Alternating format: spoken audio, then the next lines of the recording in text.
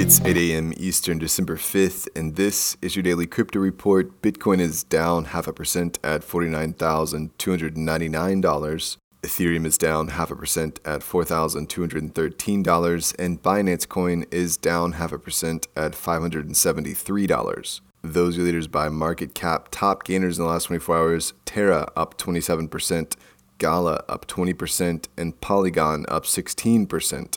Today's episode is brought to you by the digital marketplace Ungrocery. If you've ever thought about who your food comes from, Ungrocery is the place to shop. Join the food people online at ungrocery.com.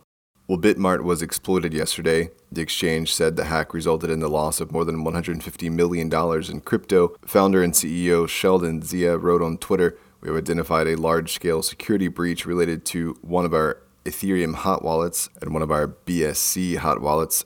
At this moment, we are still concluding the possible methods used. The exchange is conducting a thorough security review and says all withdrawals are suspended until further notice." The stolen funds have been sent to the Ethereum mixing service Tornado Cash, making them harder to track.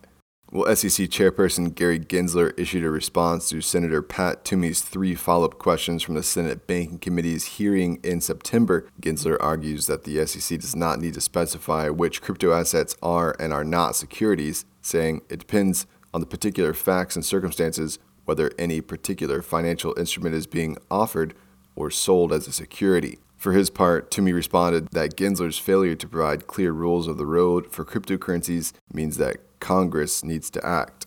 And finally, FTX CEO Sam Bankman-Fried is looking to raise a total of $1.5 billion for FTX US, which would potentially value FTX at $32 billion and FTX US at $8 billion. This reported move follows less than 6 weeks after FTX closed a $420,690,000 Series B1 funding round with 69 investors.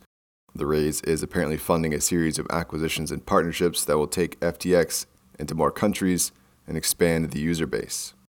That's all for us today. Visit us at dailycryptoreport.io for sources and links.